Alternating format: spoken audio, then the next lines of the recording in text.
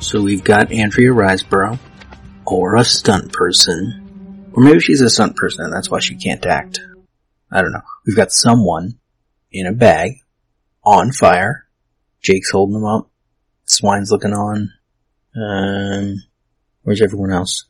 Busey's over there in the shadows. Jeremiah's sitting down on the porch. Looks like Susan's near him. I don't see Lucy, but she might be behind the flames from this angle. Their van is nearby. You can see the back of it over at the edge here.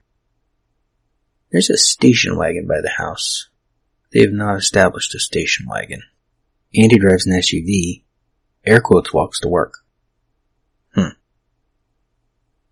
Anyway, fire. Oh. Cut to a close-up of Jake, and he is a freak.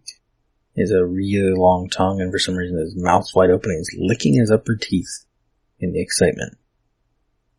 Busey, suddenly well lit, is pointing his hands at the fire like a gun, and smiling. Lucy doesn't look happy, but we've already seen she's not enjoying this lifestyle. Susan's excited.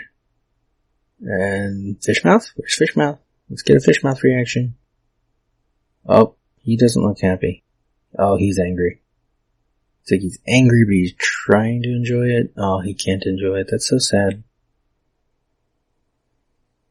Oh, and then he kind of slumps back against this house where he's sitting on the porch.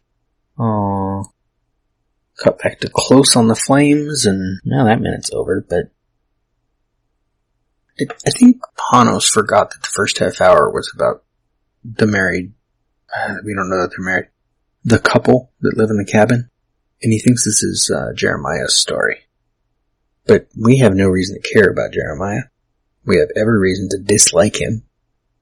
And now he's upset, and I'm like, whatever. I don't care. You just drugged a woman and set her on fire. Shove some fake teeth in Nicolas Cage's mouth. I don't care. I don't have time for this today. That's not even my desk.